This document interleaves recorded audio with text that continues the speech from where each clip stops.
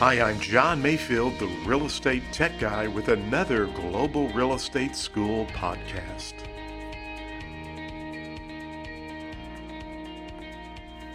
Welcome to the podcast. My name is John Mayfield, the Real Estate Tech Guy, and this is episode 192.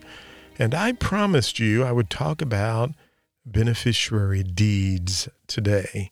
Now, you need to make sure, first of all, you talk to your attorney. I am not an attorney and in no way can give legal advice. I'm just going to tell you what I know as an instructor about a beneficiary deed and why I think it's a great idea for you to think about this and talk to your attorney or the title company. Again, each state is different and there may be a different program for this type of deed, but a beneficiary deed actually allows you to leave your property to your heirs without going through probate.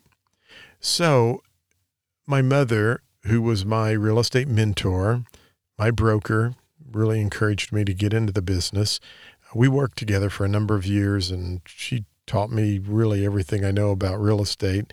And she was a great lady and a great person, and I was blessed and fortunate to spend a lot of time with my mom, and we worked together. But she recently passed away, and she had a parcel of real estate, and she had a couple of parcels of real estate before she passed away, but originally, those properties were just in her name on the deed. Now, if she had died the way the deeds were actually vested, those properties would have had to have gone through probate court, which sometimes could take 7-8 months or longer before you can actually do anything with the property or sell it. Now, what we did, because we were aware of this, being in real estate, she actually had the deeds put into what is called a beneficiary deed, so that when she passed away, they were immediately transferred to my two sisters and myself. No probate. Literally, we got the properties.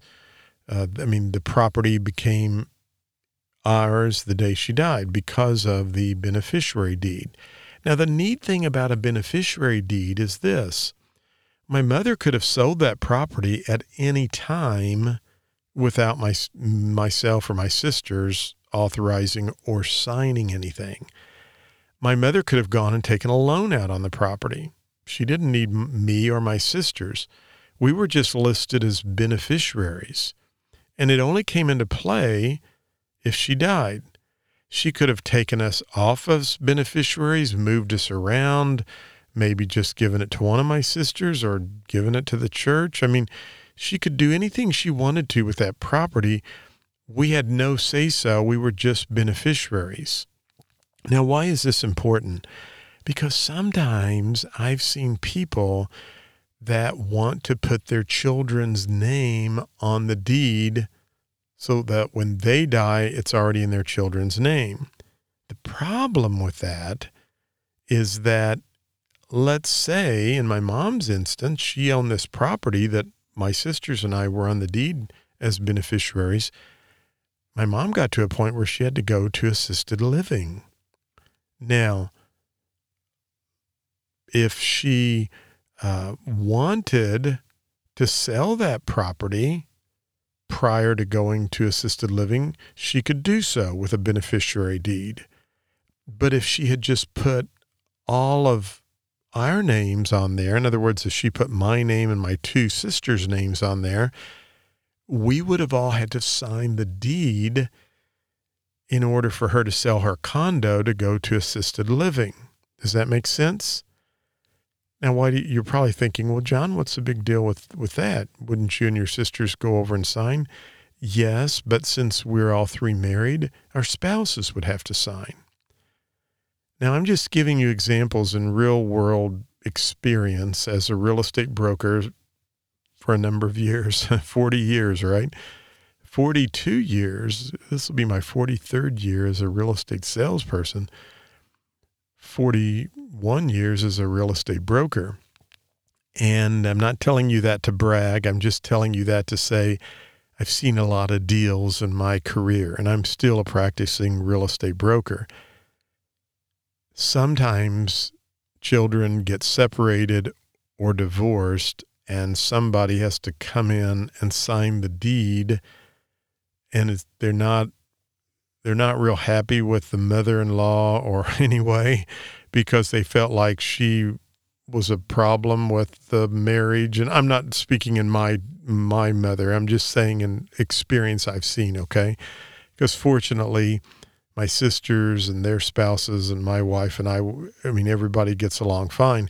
But I've seen these situations where I've told a daughter or a son, hey, your spouse has to come in and sign this. Well, we're going through a divorce. Well, I know, but your name's on the deed with your mother, and so they've got to sign the deed because you are married in Missouri. Now, again, every state law is differently. I'm just here to tell you I've seen some really weird, touchy problem scenarios where people just didn't want to come in and sign the deed. I mean, they did eventually, but they wanted to cause as much grief and heartache and problems as they could. So how do you get around that? You don't put all your children's names on the deed. Don't do that. You go see an attorney and you ask for legal advice and ask them, what should we do? And just say, hey, I was listening to John Mayfield's podcast. He talked about a beneficiary deed. Is that available in our state? And if so, would that be what you would recommend, or what is your legal suggestion so that we do this correctly? Again, we cannot give advice as salespeople. We can't practice law. We can only fill in the blanks, right? Hulse versus Krager, and that's filling in the blanks. We have to use pre-printed forms that are prepared by legal counsel and approved by legal counsel. And so, I'm just telling you, seek legal advice. But in Missouri, and just from a teaching perspective, again, I'm just doing this from a teaching perspective, a beneficiary deed is what the title company highly recommends. Their attorney highly recommends in my area because it can avoid probate. It allows a person to sell the property without their children having to sign the deed. It allows them to get a loan on the property, basically do whatever they want to. And if they want to take one of the children off as a beneficiary, they can do that. Works very well in Missouri, but I have no idea what works in your state. I would encourage you to seek legal counsel and find out what would be the appropriate way to prepare for that situation. We hate to talk about it, but it's always something we have to prepare for. Wow, 8 minutes and 37 seconds. I didn't realize I'd spoken that long, but hopefully you know what a beneficiary deed is now.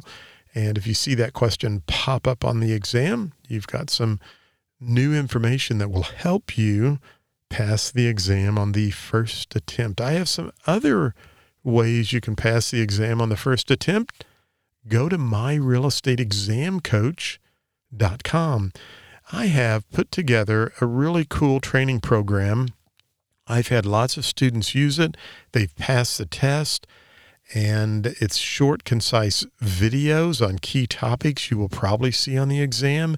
There are lots of exam questions, and there's lots of other just kind of condensed down material and the best part is you can use this on your phone. I developed it so that it would be mobile phone friendly. So if you're going through the real estate course, take this with you, study wherever you go. It's going to help you pass the real estate exam on the first attempt. Well, as always, check us out at Global Real Estate School. Subscribe to this podcast. Go over to YouTube, subscribe there, and I want you to go out and make it a great day. Thank you for listening to the podcast for Global Real Estate School. I'm John Mayfield, the real estate tech guy. Go out and make it a great day.